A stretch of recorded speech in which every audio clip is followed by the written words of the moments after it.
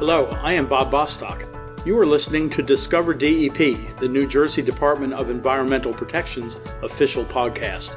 Each week, we will provide you with timely information about how DEP protects and preserves New Jersey's air, water, land, and natural and historic resources.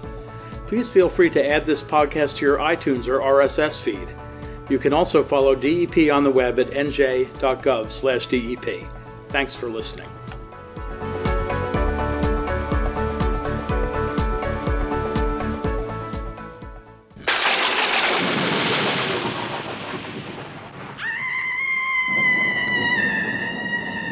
Hi, this is Bob Bostock, and welcome to another edition of Discover DEP. You can download Discover DEP and subscribe to future editions through iTunes and Google Play.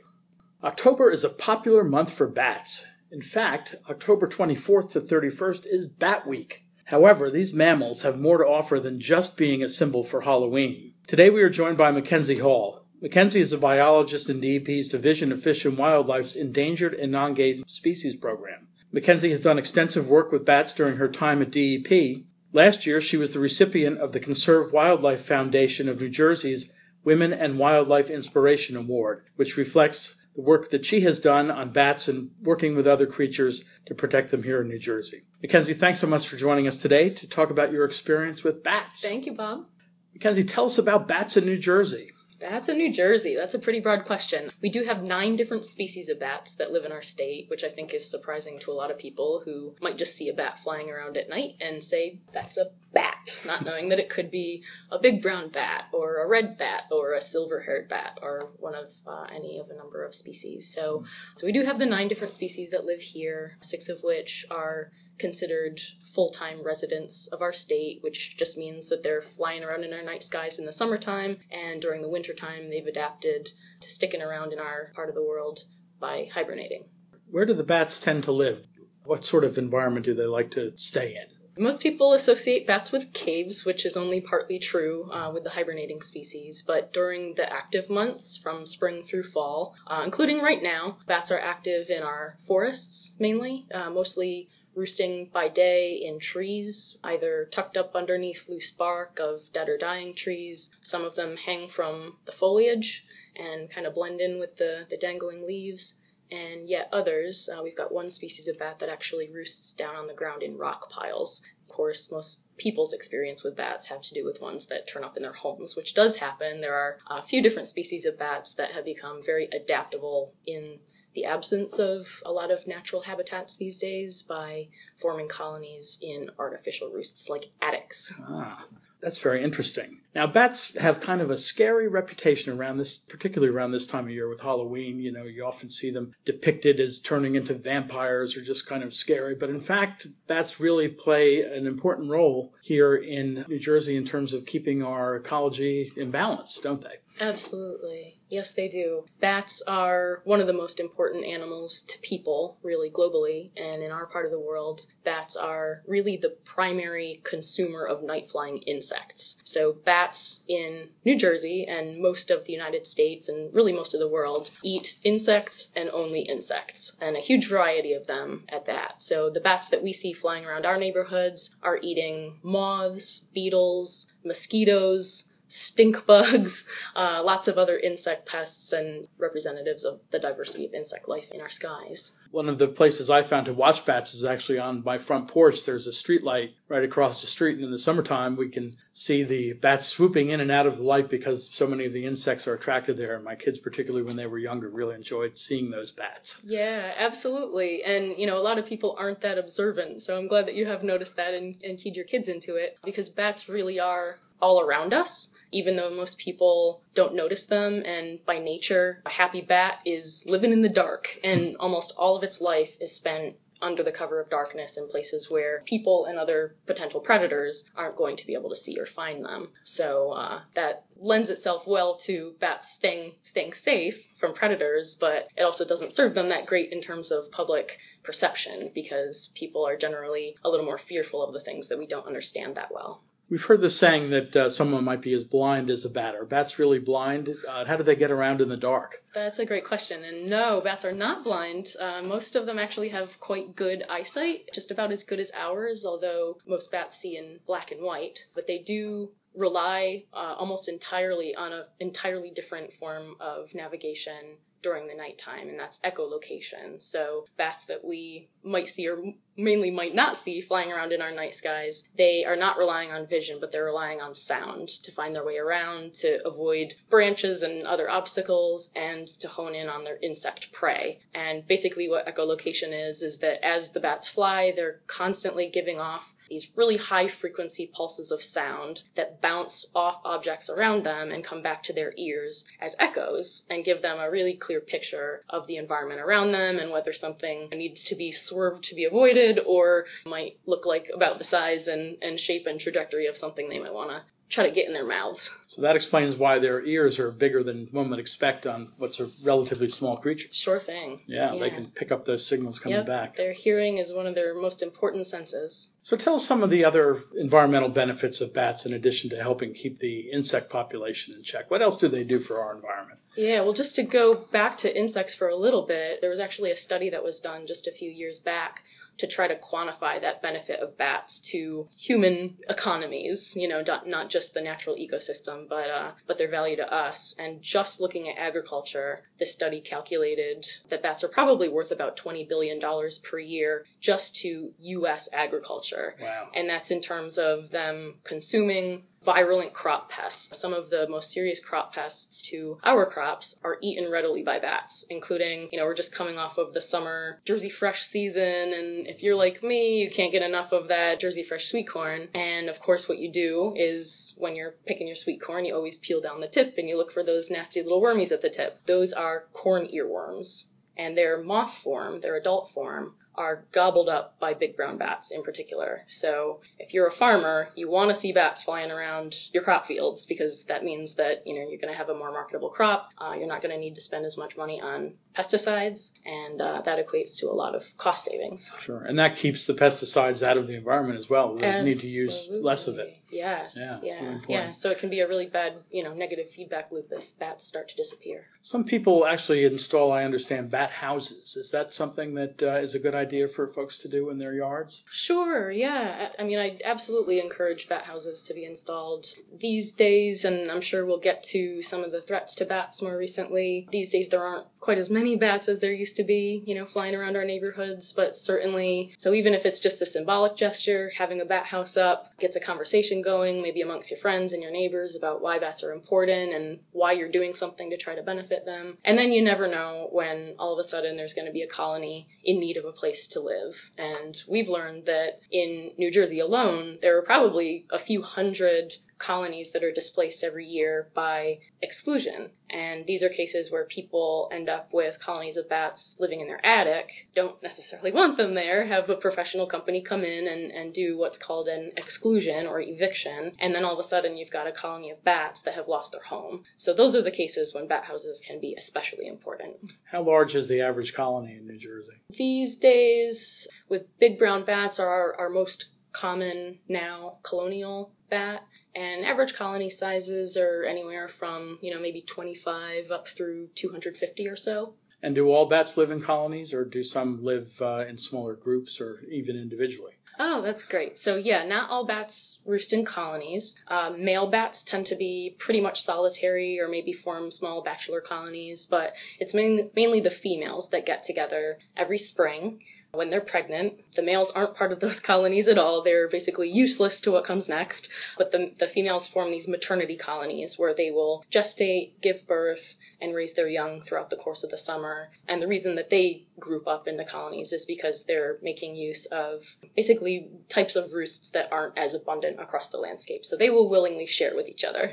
Do we have bats in every part of the state? We do, absolutely. And are the 9 species that live here in New Jersey, are they generally spread throughout the state, or do some species live in particular parts of the state and others in other parts of the state? Yeah, most of them are spread fairly evenly, although the smaller cave hibernating bats will often hibernate in underground caves and abandoned mines that are most common in northern New Jersey. Mm-hmm. So their summer ranges tend to be a little denser up there too, but they will absolutely spread throughout the state and even, cross New Jersey's borders into surrounding states. The Indiana bat is one of our rarest bat species, and as far as we've ever known, that species is limited to northern New Jersey. And then we've got the small-footed bat that roosts down in rocks. Rocky, outcroppy types of habitats are much more common in the north as well. You mentioned that our bat population here in New Jersey has decreased. What are some of the major threats to the bats that have contributed to this decrease in population? Well, for decades, the gradual loss of habitat has been a threat to bats, as well as a number of our other wildlife species. So they fall into that similar category as they lose their tree roosts to development and some of their hibernation spots to collapses and development and things like that. Their numbers have tended downwards. Human persecution has long been a threat to bats. Just the simple fact that a lot of people who end up with bats in their living space or even in an attic don't necessarily know how to handle those situations the right way. That has resulted in a lot of bats losing habitat or even losing their lives directly. And more recently, some pretty big things have come to play. And the one that most people are familiar with is white nose syndrome. Tell us a little bit about this white nose syndrome. It's only been around for about a decade, as I understand, but it's really taking quite a toll on the bat population here in New Jersey and in other parts of the country. Yeah, that's absolutely right. So white nose first arrived in New York State. It was a completely novel thing in 2006. And basically what ended up happening was that a whole cave worth of bats, for the most part, ended up dead on the ground in a matter of, a couple of months. Wow. During their winter hibernation. And in successive years to that, researchers and biologists realized that this was spreading like a pathogen. So gradually this syndrome has made its way from that first location in New York State throughout the eastern United States and parts of southern Canada as well. So the fungus that causes white nose syndrome has been traced back to several parts of Europe and Asia, where it was probably carried to the United States by either a caver or an explorer or, someone who had the spores in their treads or on climbing ropes or something like that. And the bats here obviously didn't evolve with it. They don't have any natural resistance to it. And during that time of year when bats are hibernating, they are incredibly vulnerable to outside forces. So their bodies are basically shut down in the state of torpor. Their heart rates are very low. Their immune systems are all but shut down. And so this non-native fungus has had a chance to kind of encroach into their wing tissues and do a lot of bodily harm during that time. Basically causes them to burn through their energy stores and dehydrate, and it causes erosions and wing deteriorations that prevent them from flying. So not a good thing for the bats at all. And with some species, it's killed about 98% of them, including in New Jersey. Wow. So is research going on to try and prevent the further spread of this disease among the bat population? Yeah, it has. And to the Fish and Wildlife Service's credit and other states who have active spelunking communities and cave exploration, they've done a lot of cave shutdowns and moratoriums on basically going into the underground where bats are known to be hibernating, just to protect them from that spread as well as from the disturbance of people being underground with them. And so, the spread has been pretty limited, it appears, to just what can be explained by bats intermingling with themselves during the fall months and then hopping into other caves along, the Appalachian mountain range and so forth. But then just this past winter, white nose syndrome turned up in one bat in Washington State, which is a massive jump for the disease and probably cannot be explained by a single bat migrating there or being in contact with another bat that could have made that divide, bridged that divide. So it does look like it was possibly the first case of humans transporting it a little bit farther than it would have been otherwise. Yeah, so that was really sad to hear. Got to be a huge concern. Yeah, absolutely. What do we do here at DEP to better understand the bat population in New Jersey and to try and ensure that we're doing everything we can as human beings to make sure that bats remain an important part of our environment? for a number of years, our Endangered and Non-Game Species program has been, really trying to learn about where bats exist now and in what numbers. And this was even before white nose syndrome for decades, really. One of the most important parts of their life history, like we've already alluded to, is that hibernation, because they're so vulnerable during that time, and the spaces where they can successfully hibernate are so limited across the landscape that being able to identify them and protect them through land preservation or gating them against human entry during the winter months when bats can be disturbed and woken up too frequently, which can just cause them to burn through too much energy and essentially die before they reach spring. So being able to protect cave and mine hibernacula has been really important, as well as learning where they summer. So knowing where, especially those rarer populations like the Indiana bat and now a number of others that have become extremely rare since white nose syndrome, knowing where those bats are still successful or trying to be successful is really important to being able to safeguard those places. And then, certainly we've also been working to address the human elements too, and making sure that people are educated about bats and excited about bats and understand what to do if they happen to have less than desirable encounters with those bats, like the ones that might end up surprising you at night by flying around your house or moving in and occupying your attic space or someplace else where you might not expect them or want them to be. Is rabies a big problem with the bats? People seem to have a fear of that, and I wonder if that's overstated. Yeah, rabies is not a big problem, but it is a big problem because I say it's not a big problem because it isn't that common. Probably about 1% or less of our wild bat population will ever contract the rabies virus, but it does certainly occur in those low numbers, and so it is not something that any of our, either the state health department or local health departments, or us for that matter, are willing to gamble with. So in cases where someone does have a bat flying around, or not flying around, especially inside their home, and they're not sure how long it's been there or if it might have been in a bedroom, those bats will pretty much always be submitted for rabies testing.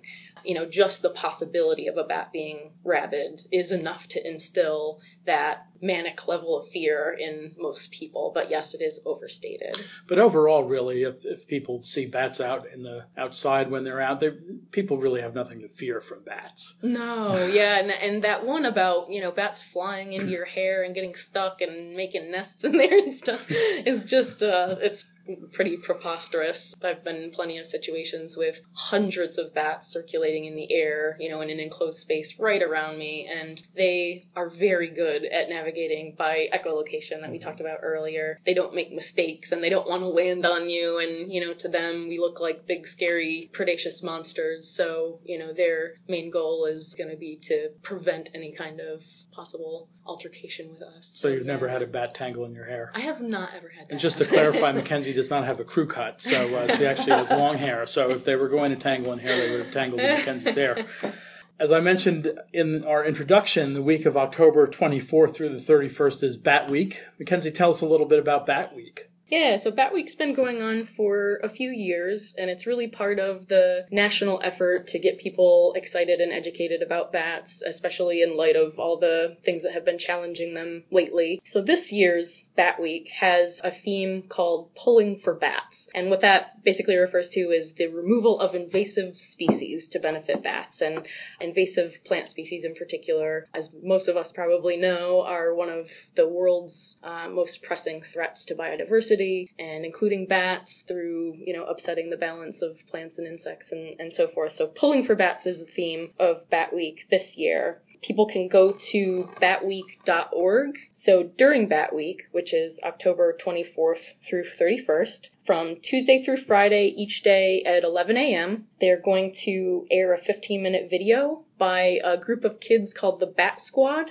And the Bat Squad is really aimed at middle school-aged kids and can be shown in schools or with your families as a cool way of learning from other children that are themselves learning about bats. And that'll be on that website. That'll be right on the website, yeah. And if you're a teacher, you can stream it right through there. You could even reach out to the organizers who will give you some special tools to help enforce the lessons. And then we have a link to that website on the description of the podcast, so folks can click right there and get to the Bat Week website. Excellent. And then through that same website, there are also a list of events that are happening in your area. New Jersey has one on the list through Rutgers University. Their student chapter of the Wildlife Society is holding a bat house building day on Halloween from 9 o'clock to 4 p.m. And their goal is to build about 100 bat houses for their conservation program. And most of those bat houses will be given out to homeowners that are having bat conflicts. And I've done a lot of work with this program too, where a homeowner, like we talked about before, if they're excluding a colony of bats from an attic space or somewhere else in their home, all of a sudden these bats are going to need a place to go. By giving out free bat houses to those homeowners,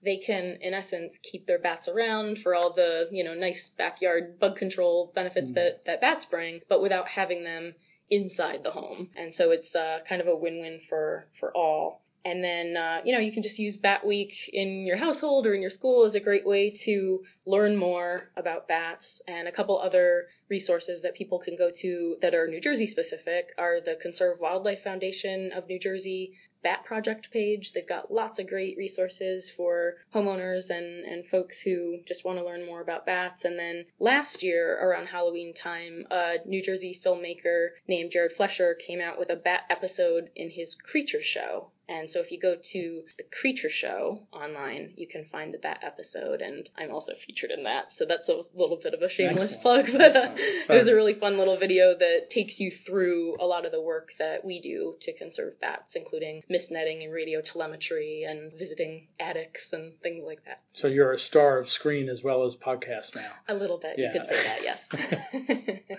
If people come across a bat colony when they're out and about or see one somewhere, is it helpful for them to let us here at DEP know where that colony is? Yeah, definitely. Yeah, we're very interested in knowing where colonies still are. We do have a very healthy big brown bat population, and I think I said earlier that those are going to be the most commonly encountered anymore since white nose syndrome. But, you never know when we're going to encounter one of the rarer colonies of smaller bats, and we do a lot of research that requires us knowing where those animals are. So reporting those directly to our program, the Endangered and Non-Game Species Program, would be a huge help. We have a link to that as well on our description, so if people do have that information to report, they'll find the link right here on the description of the podcast. Fantastic. Thanks, Bob. How did you get interested and involved in bats? Interested in and involved in? That's a good question. So I think the earliest experience that I have with bats is probably really similar to anybody else's earliest experience with a bat, which was, waking up in the middle of the night to my mother screaming and my dad swatting around at something with a broom and just being very confused by that experience. And I, honestly didn't know much more about bats other than, that happened pretty regularly to people until I became a biologist and started working in conservation. And honestly, it wasn't until white nose syndrome had just crept up that I became, active part of the bat project by necessity, if nothing else. And so there was a lot of learning on the job. But, I've always just been one of those people that really relates to the more maligned animals. I've worked with rattlesnakes and bobcats and slimy little salamanders and the things that people don't naturally gravitate toward. I have a special place in my heart for those critters. Well, I'm sure the bats in New Jersey are glad that you do, because you and your colleagues have been doing a lot of really good work to protect our population here and try and reverse the decline and hope that they thrive. This has been a really interesting discussion. I will commit right here and now that any kids that come to my house on Halloween trick-or-treating dressed as a bat will get 2 Hershey bars instead of just one. To emphasize how important bats are in our environment, how they really are a partner with us in a very real sense in terms of controlling the insect population and helping our farmers, and just to help keep our ecology in balance, which is a really important thing for all of us to be mindful of. So, Mackenzie, thank you so much for taking time out of your very busy schedule to be with us today and sharing with us some of the information you have about bats in New Jersey. My pleasure, Bob. Thank you so much. Thank you.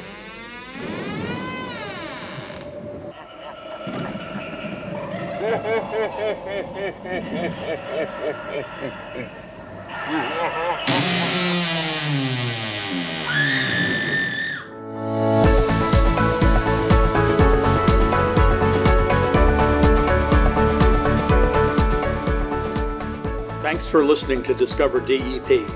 If you have comments on the podcast or ideas for future podcast topics, please email us at podcast@dep.nj.gov. Enjoy the rest of your day.